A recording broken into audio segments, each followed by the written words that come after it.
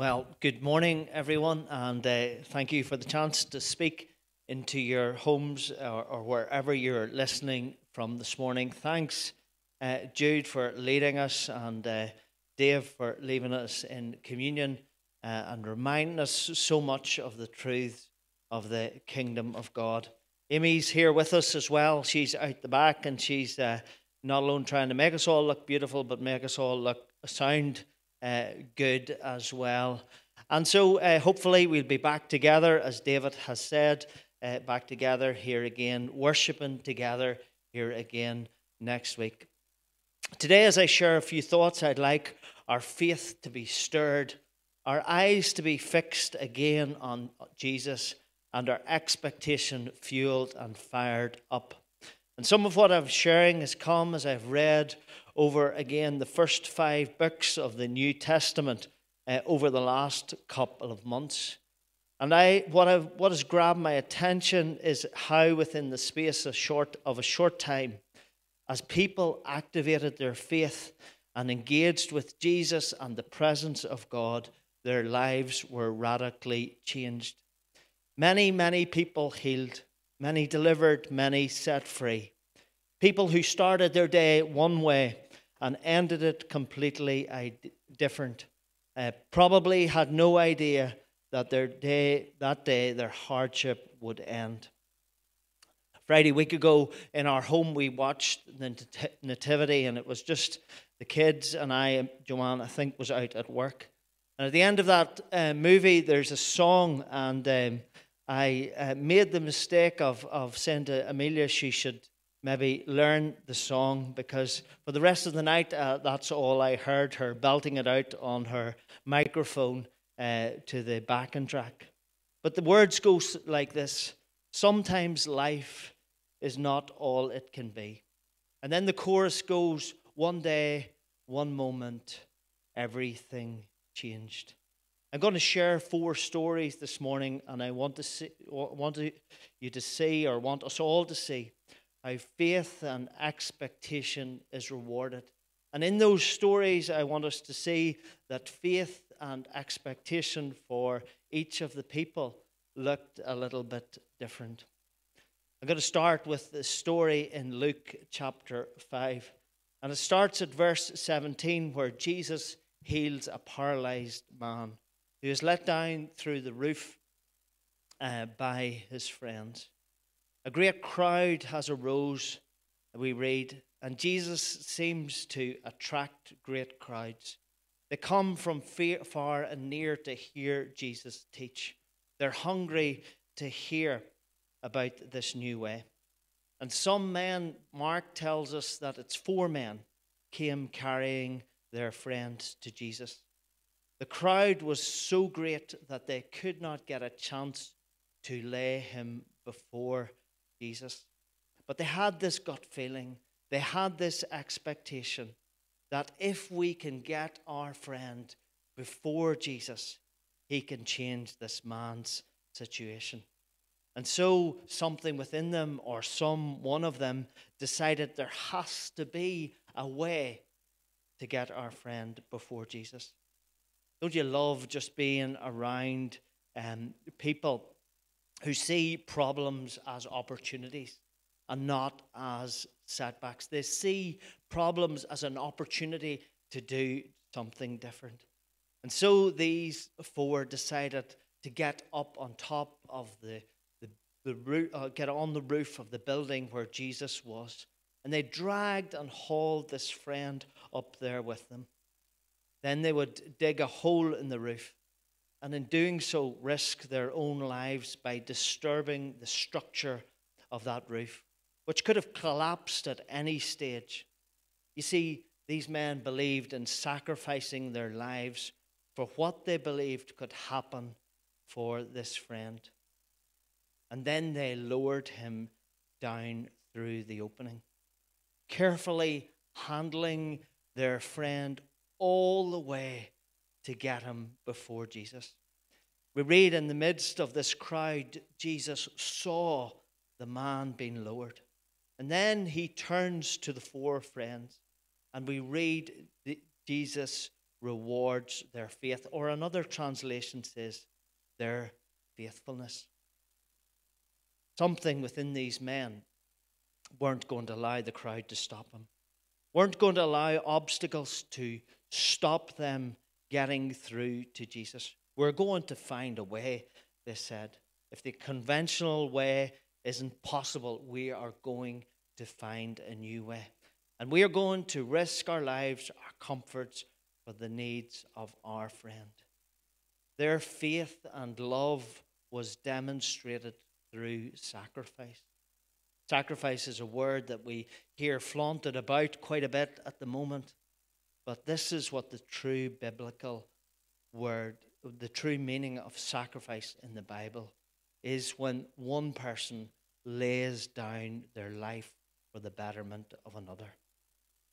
They had this expectation within them that Jesus could change their friend's life. And Jesus rewards them, and in full view of everyone, the man stood up, picked up his mat, and walked out of the house. And they were amazed and praised God. In that moment, everything changed, that man's life, and also in the lives of the friends. And I can't help but see within the midst of this, Jesus sees and rewards the faith and love of these men that is demonstrated as they fought through, as they would not take no for an answer, and they were prepared to sacrifice for this man. Something within them would not take no for an answer. And so there's a great question that we can ask at the end of this story. I think it's a question we all can ask. When obstacles come, how will our faith and expectancy respond? Our expectation that Jesus can do something. The second story is in the book of Luke, and it's Luke chapter 8. And it's the woman with the issue of blood.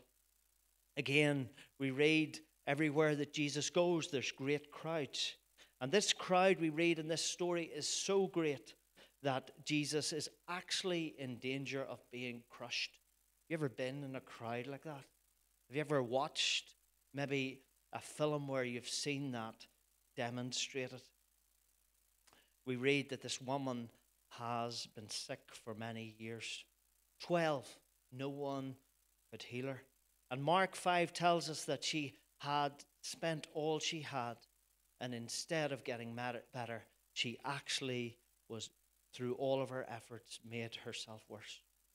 I try and step into the thoughts of this woman, how down and deflated she must have felt. She has one of those conditions that's frowned upon in society, probably hinders her socially, and she's tried many things and not alone failed, but actually done more harm than damage. 12 long years she's lived with this, and this to me is a true representation of life being unfair. Back to the words of Amelia's song, well, not Amelia's song, but the Nativity song. Sometimes life is not all it can be. She hears that Jesus is in town, and something within her, there's an expectancy within her.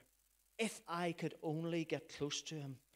I don't need an audience with him. I just need to get close to him. I just need to tip the end of his garment. If I can do that, something might or something will change. This small seed of expectancy causes her to put her past failures to one side. She remembers, but I've tried this many times before and failed. This small seed of expectancy causes her to quieten that second voice that's within her, says, you'll probably fail again. This small seed of expectancy causes her to go against the scorn of the crowd around her, being frowned upon and maybe even ridiculed again. This small seed of expectancy causes her to push or to start pushing through this dangerous crowd. Maybe she has to change her posture and crawl through along the smelly, dirty ground, underneath the dangerous feet of this massive crowd that could at any time crush her or trample her to death. It reminds me of some of the words that we shared on Thursday night, men, as we met together.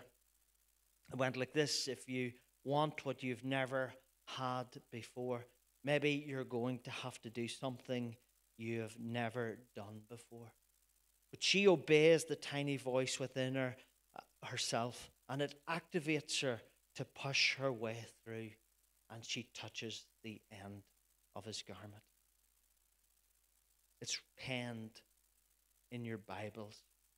Immediately she was healed. And oftentimes we leave the story there, but thankfully Jesus didn't.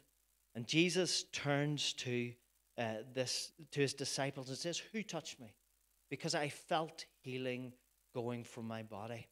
Maybe I'm taking a wee bit of a license here, but I'm going to take it anyway. I think in order for Jesus to felt healing going from his body, he's had to in some way feel her pain. I love the posture of this woman as we read about her in verse 47. It's really worth reading. Then the woman, seeing that she could not go away unnoticed, she would have been happy just to slip away into the crowd. She probably lived with low self-esteem at this stage, low value, and just didn't really value herself in any way. But she reads that then the woman, seeing that she couldn't go away unnoticed, came trembling and fell at his feet. In the presence of all the people, she told why she touched him and how she had been instantly healed.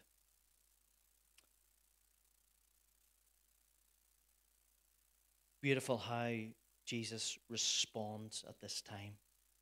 He says this word, and it's recorded in Matthew's version and Mark's version and here in Luke. He uses these words: "Daughter, your faith has healed you. Now go in peace." Those words would have been precious and important.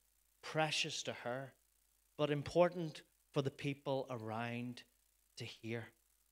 You see, maybe because of her condition, she had felt that she had been disowned. And in him doing this, he not alone heals, but he does a deeper work within her body, within her life, within her very being. Dignity and many, many more things that we don't have time to go into were probably restored that day. So for Faith, this woman might have looked like a small, tiny seed, a tiny voice of expectancy that was in her that decides it's worth setting everything aside, past failures, public opinion, and even the dangers, as she looks at this great crowd, to press into Jesus. And Jesus publicly rewards her faith. Her life in that day was radically changed. She went home that day a different person. After 12 long years, she went to bed that night different. And I think what we see in this story is Jesus not alone feels your pain outwardly, but he feels your pain inwardly. And there's a beautiful question that I think we can ask at the end of this story is, when difficulties come, when difficulties come before us, which inner voice will we listen to? Which one will we respond to? Will we listen to the voice that says, "I will press through no matter what"? Or will we listen to the voice that says, "You're probably going to fail again, and so you just need to be content at where you're at"?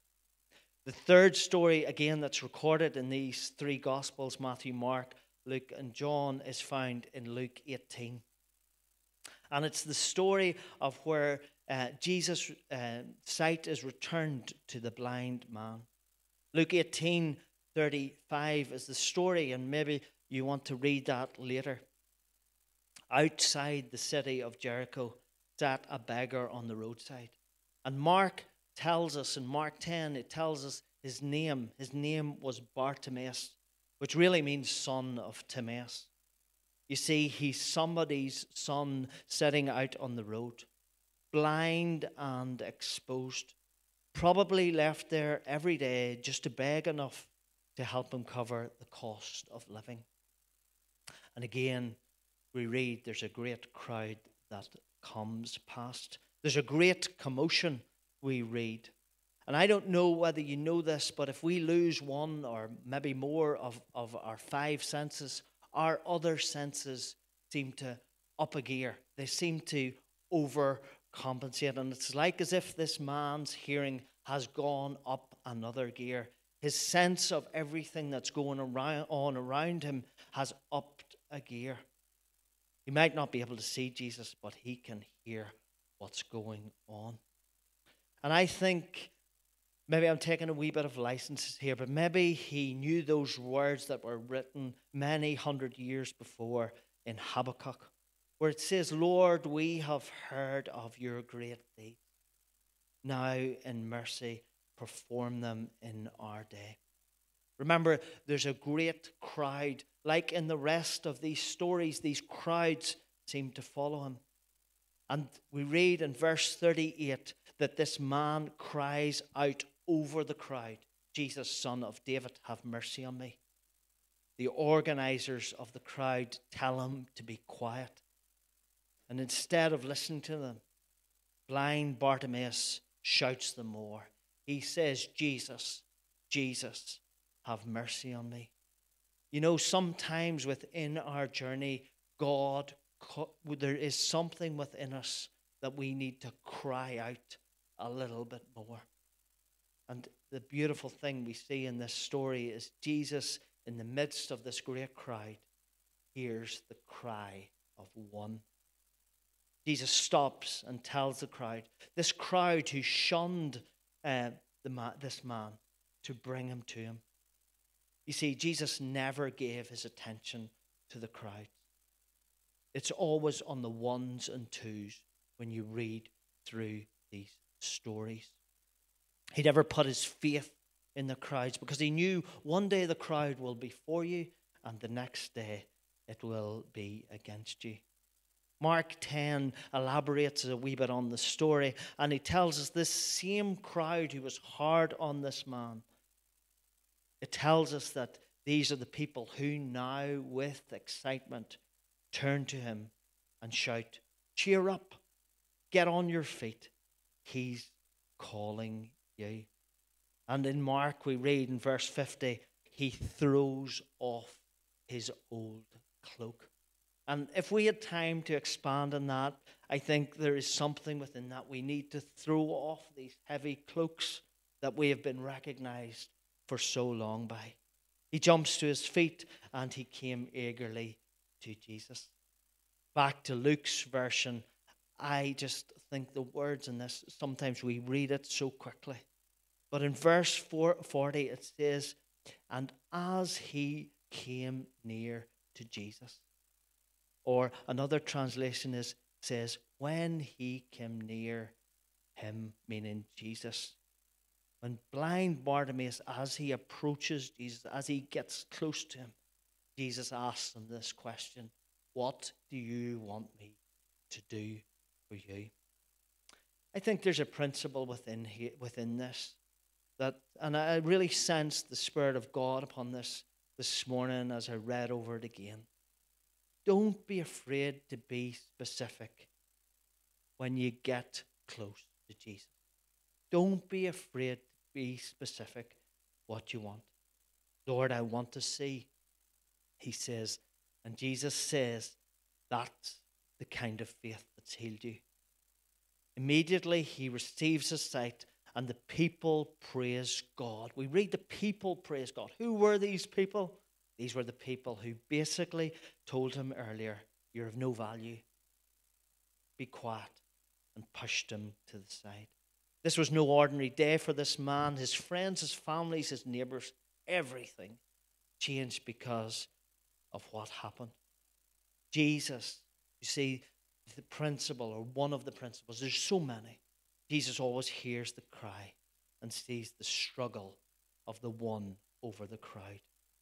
Faith for this person was to continually cry out in spite of being told not to. And the question that I think is worth asking is, when the crowd says one thing and your faith says something else, what are you going to do? And then the final story is in Acts chapter 3, because we can easily just look at these stories and say, well, Jesus was here and he could do that. But now Jesus has ascended in heaven, and all power and authority has poured out. And in this story in Acts chapter 3, we read of a cripple at a gate. And I think in this story we can see a lot of the things that cripple our faith and cripple us from entering in fully to the things of God. Peter and John are en route to the place of prayer and worship. And right beside the entrance of that place, there is a crippled man who has been there from birth. He's carried there every day in the hope that to get something. Imagine that, day after day. Some commentaries say he could have been anywhere but the age of 30 and 40. He could have been doing this for at least 20 years, day in, day out. Imagine what the conversation was if he had have had WhatsApp in those days with his friends. It might have went like this: what's your plans for today? Well, I'm going to do what I did yesterday. I'm going to go to the place where people enter into prayer and worship God. And maybe, just maybe, somebody will notice me. Maybe somebody will stop, and maybe somebody will be kind to me. You need to see that in Acts chapter 2, there was a massive revival, and over 3,000 were added to the church. Many miracles had happened in the previous chapter. And we read Peter and John were all part of that. They're big dudes now. They're important people. And they're dealing with big numbers. And as they head towards the temple at 3 p.m, this beggar is calling out to the crowd. Peter and John looked straight at him. They noticed this man. They stopped and looked at him. Last week, Neil, as he introduced us to Advent, we were reminded that and encouraged to, when we're in our queues or when we're waiting, to not use our devices. That we are to take notice of things around us, to take notice of the people around us. And that's what these men did. They took notice of the people around them. Just as a side, we read that they were not coming from the place of prayer and worship, but they were going to that prayer place, that collective time of prayer and worship. And they weren't too busy to see this man who seems like everyone in the crowd going to the church passed that day. They weren't too full of self-importance to be interrupted.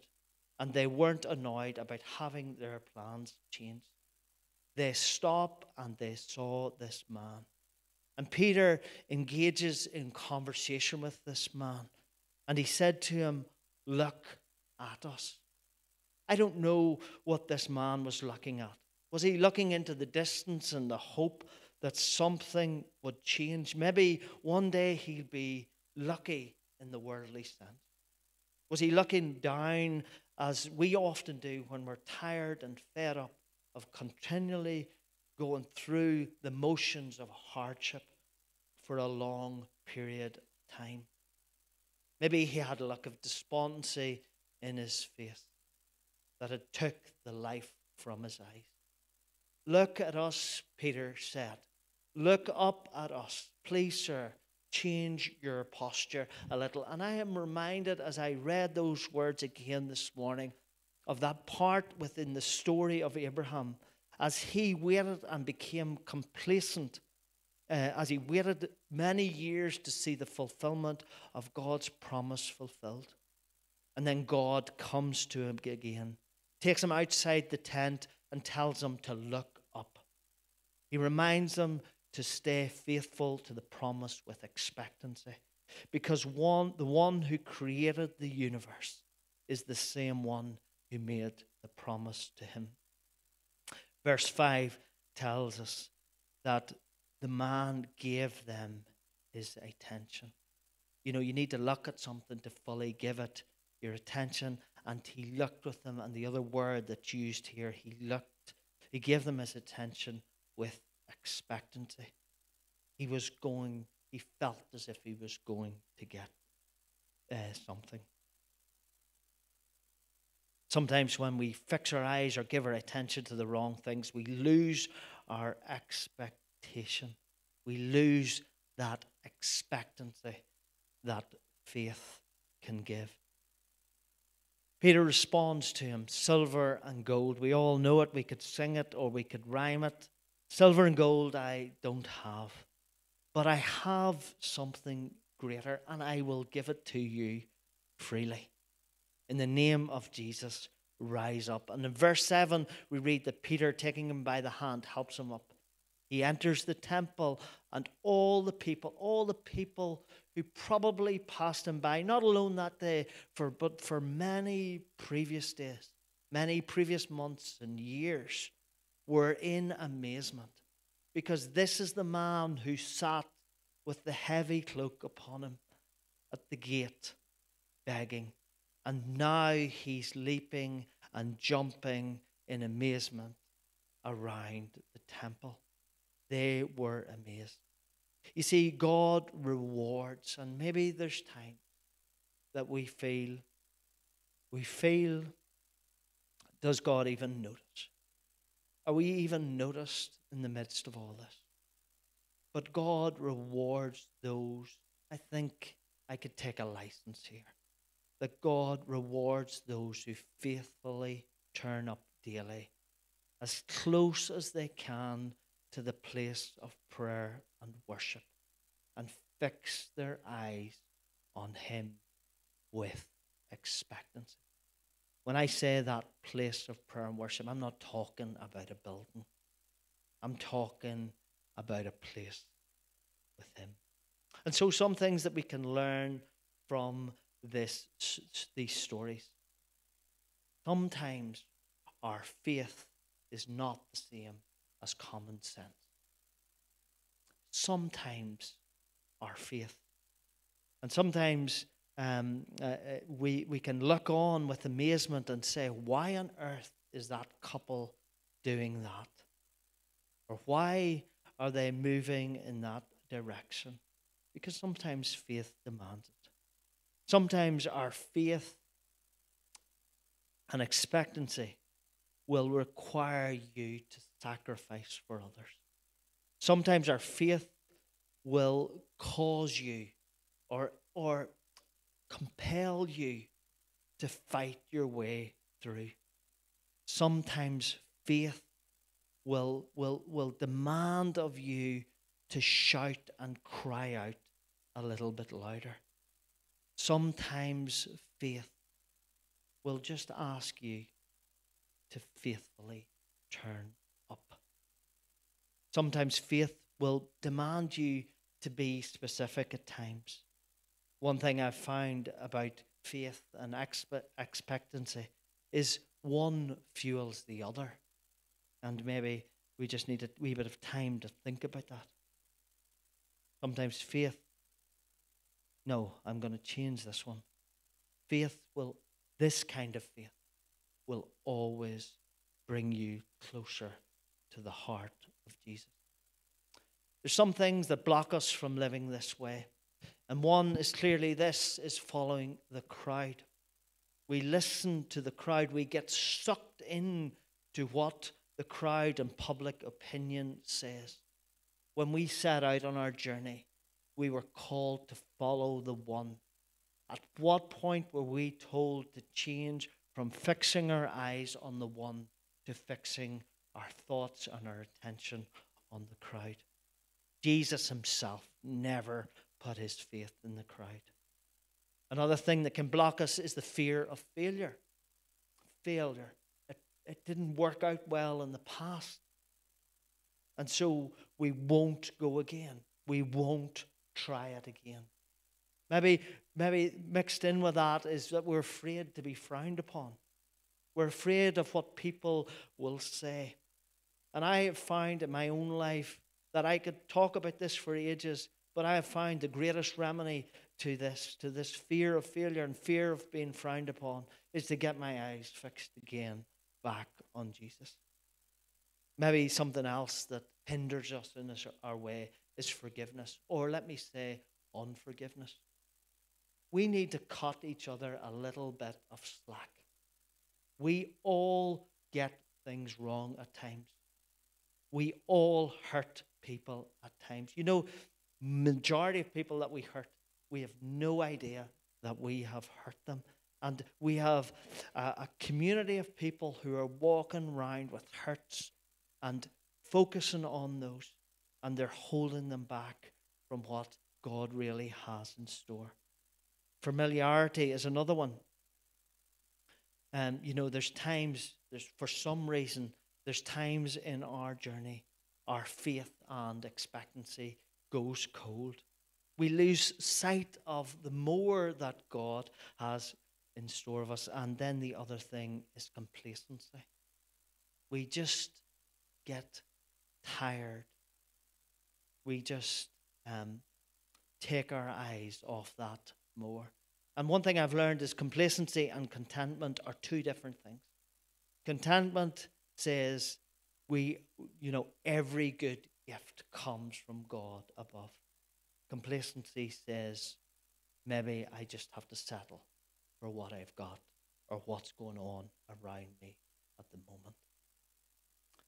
You see, sometimes our faith, as I've said, and expectancy will demand us to sacrifice for others. Sometimes it'll demand us to push a little harder and to shout a little stronger. Sometimes it will require us to go against the crowd. Sometimes it will just require us to be faithful a little longer, and that's not an easy one. Or sometimes our faith and expectancy just needs to be stirred up a little. I could have talked for many, many more stories in the Gospels and in Acts, but I felt this morning these were important. And my prayer is that as we have mulled through these stories, that some way we've been encouraged and blessed, and as a result, our faith will continue and be stirred to continue for the more God has for us and the more He wants to do through us. Judith's going to come and lead us in a song, and then we'll just finish our time together. Thank you.